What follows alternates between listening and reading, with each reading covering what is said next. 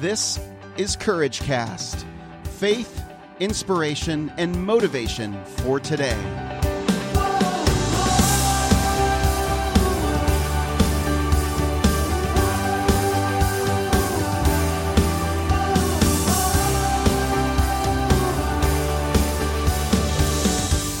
Well, hey friends, this is Eric, and you're listening to another episode of Courage Cast.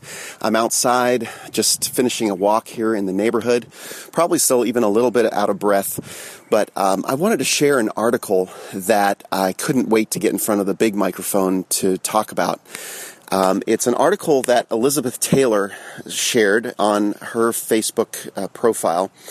And I just really thought the world of it. I thought it was perfect for the Courage Cast. And so I want to read from it. If you remember, Elizabeth is the one that we had on the podcast. She has multiple sclerosis. And I think the world of her and her family. So I think this is a great thing for us to use to guide our lives. The title of the article is Why You Should Aim for 100 Rejections a Year.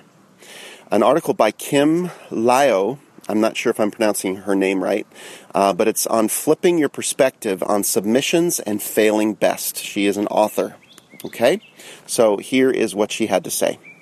Last year, I got rejected 43 times by literary magazines, residencies, and fellowships, my best record since I started shooting for getting 100 rejections per year. It's harder than it sounds, but it's also more gratifying. In late 2011, a writer friend was sharing her experiences of having months of uninterrupted writing time at her residencies at the Malay Colony, Ragdale, and Yaddo. I was staggered by her impressive rates of acceptance. You probably have one of those friends, too. You know, the one I'm talking about, that friend who is a beautiful writer who also seems to win everything. I could barely believe that she had the balls to apply to, let alone get accepted to, several residencies, a prestigious fellowship, and publications in journals I had actually heard of. I asked her what her secret was, and she said something that would change my professional life as a writer. Collect rejections. Set rejection goals. I know someone who shoots for 100 rejections in a year, because if you work that hard to get so many rejections, you're sure to get a few acceptances too. This small piece of advice struck a deep chord in my fragile creative ego. My vulnerable ego only wants to be loved and accepted, to have my words ring out from the loudspeaker in Times Square while a neon ticker scrolls the text across a skyscraper. But it's a big old coward. My ego resists mustering up the courage to submit writing to literary magazines, pitch articles, and apply for grants, residencies, and fellowships. Yet these painful processes are necessary evils if we are ever to climb out of our safe but hermetic cocoons of isolation and share our writing with the world. Perhaps aiming for rejection, a far more attainable goal, would take some of the sting out of this ego-bruising exercise, which so often feels like an exercise in futility. In the book Art and Fear, authors David Bales and Ted Orland describe a ceramics class in which half of the students were asked to focus only on producing a high quantity of work, while the other half was tasked with producing work of high quality. For a grade at the end of the term, the quantity group's pottery would be weighed, and 50 pounds of pots would automatically get an A, whereas the quality group only needed to turn in one, albeit perfect, piece. Surprisingly, the works of highest quality came from the group being graded on quantity, because they had continually practiced, churned out tons of work, and learned from their mistakes. The other half of the class spent most of the semester paralyzed by theorizing about perfection, which sounded disconcertingly familiar to me, like all my cases of writer's block. Being a writer sometimes feels like a paradox. Yes, we should be unswerving in our missions to put passion down on paper, unearthing our deepest secrets and most beautiful bits of humanity. But then, later, each of us must step back from those raw pieces of ourselves and critically assess, revise, and brace yourself, sell them to the hungry and unsympathetic public. Samuel Beckett wrote, "Fail, fail again, fail better." I started submitting essays to literary magazines the summer after my first year of graduate school. My mentor, a gentle and encouraging nonfiction writer, presented it simply: take a manila envelope, put your essay in it, add a self-addressed stamped envelope, and write a very simple cover letter with your name and information in it. Give it a shot. Maybe not the New Yorker, but the next tier of journals. A friend with ambitious aspirations disagreed. Always submit to the New Yorker, Tin House, the Paris Review. Why not? You have nothing to lose. I see it as a challenge. The minute AG&I rejects me, I send them something else that day. I bought a roll of stamps, a box of manila envelopes. I submitted to journals I had heard of, Tin House, the Iowa Review, Guernica, and was soundly rejected by them. My heart would jump when I saw my own handwriting on the self-addressed stamped envelope, and then sink when I tore open the envelope, only to find a form rejection slip. But sometimes it would jump again if I saw any drop of a reader or editor's pen ink on it. Thanks, try us again sometime, or sorry, not for us, were the comments from one desperate creative soul in the world to another. Ink drops on form rejection slips were splashes of hope. Since I've started aiming for rejections, not acceptances, I no longer dread submitting. I don't flinch much when I receive inevitable form rejection emails. Instead of tucking my story or essay apologetically into a bottle and desperately casting it out to sea, I launch determined air raids of submission grenades, 5 or 10 at a time. I wait for the rejections, line up my next tier of journals, and submit again. Last year, I got rejected 43 times, but I also got 5 acceptances. 1 to a residency, 1 to a reading series, and 3 publications in literary journals. Additionally, to my delight, I received 6 encouraging rejections from really great journals inviting me to send them something else. At the recent AWP conference in Los Angeles, I stopped by the Sycamore Review table to thank the editors for their 2 encouraging rejections last year. We laughed about how encouraging rejections are almost better for the soul than acceptances. The thrill of an acceptance eventually wears off, but the quiet solidarity of an encouraging rejection lasts forever, one editor said. Absolutely, I agreed. I mean, you guys have been sending me form rejections for years. When I told an editor at Fourth Genre that I placed the essay they had encouragingly rejected in Volume 1, Brooklyn, she was thrilled. I really liked your essay, she said. I'll look it up right now. If I had gone into last year shooting for 5 acceptances, it would have felt way too ambitious.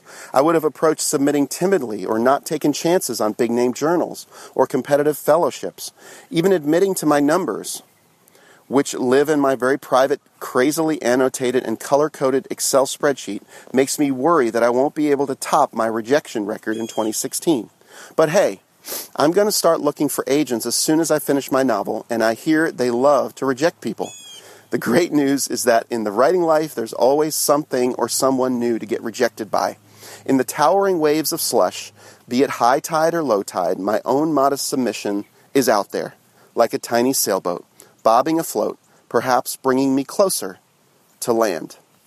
So what a great article and a great reminder about this concept of collecting rejections. Have you ever thought about it that way?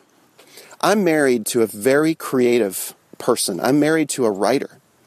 Chrissy writes probably 100 songs a year, if not more. And do you know how many of those songs actually get cut by somebody and get used? Maybe 5. Maybe 5 to 10. We've had a good year if we get 5 to 10 cuts from those 100 songs. And that's a very interesting way of looking at it. So, and I also loved the study that was done on the students that were all about quantity. And the more quantity, the more they produced, the more they churned out, actually produced the quality that they were looking for. And I was just thinking about this morning. My wife writes these hundreds of songs in her lifetime. She's going to write thousands of songs in her lifetime. And I was just listening to a song that she wrote in 2009, before she's written hundreds and hundreds of more songs. And I just really noticed the quality of that song versus the quality of the songs that she's writing now. is so much better. And I literally just wrote her a note and I told her that. I couldn't believe how great her songs are now compared to what they were. And that was even a really good song. It was a song she wrote for our daughter, but for her dedication. And it was amazing. It's a beautiful song. But just the quality of the lyrics and the way that she writes and sings a melody, there's just something more polished and finer and sweeter and more better quality than it was 7 years ago. And so may that be an encouragement to you. You might be a creative person. I kept thinking about Leonardo Ramirez, who is in our Courageous community, and I know he's a sci-fi writer. And you might be a creative person, and you might be holding back your gifts, and you might be holding back to protect your fragile ego. This gives you the freedom to not protect your ego anymore. You don't have to. Start collecting rejections. It's a beautiful concept. There's freedom in that. I love that. I believe that's God-breathed and God-inspired. Scripture talks about being fruitful and multiplying and having a quiver full of children. Now, I'm not saying you should just go ahead and have hundreds of children. That's not my point. But the songs that Chrissy writes are like little children to her. They're like giving birth to another child and another thing. And it's part of the thing that's in us. We long to be creators because we long to be like our Creator. And it's good. God wants us to create. Or you might be in doing doTERRA like a lot of us are in this group. You might be in network marketing, in direct sales, and you might have a passion to share oils with others. Or you might have a passion to share a product with others in a direct sales type of way. And you might be working in that field. Well, the way you deal with rejection all the time, so the way to overcome that is to begin looking at it from the perspective of collecting rejections rather than being afraid to share because of getting rejected. Do you see the difference? Do you see why I'm so inspired by this? I hope you are, friends. I hope this has been interesting to you and just a different perspective that you're excited about, that can maybe give you a new way of approaching your days in whatever it is that you're trying to pursue and whatever it is you're trying to accomplish. You are amazing, friends. I am blown away by the quality of people that are in this Courageous community, and I'm humbled to do this podcast, and I'm excited to hear your reaction to this message in the Courageous community at courageouscommunity.com.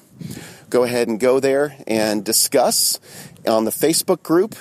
Share with me. Talk about this on SpeakPipe. I'd love to hear your voices and get more people on this podcast. You'll be hearing more and more people on this podcast soon. Well, that's it for me, friends. I'm Eric Nordoff, and I'll be back again on another episode of CourageCast.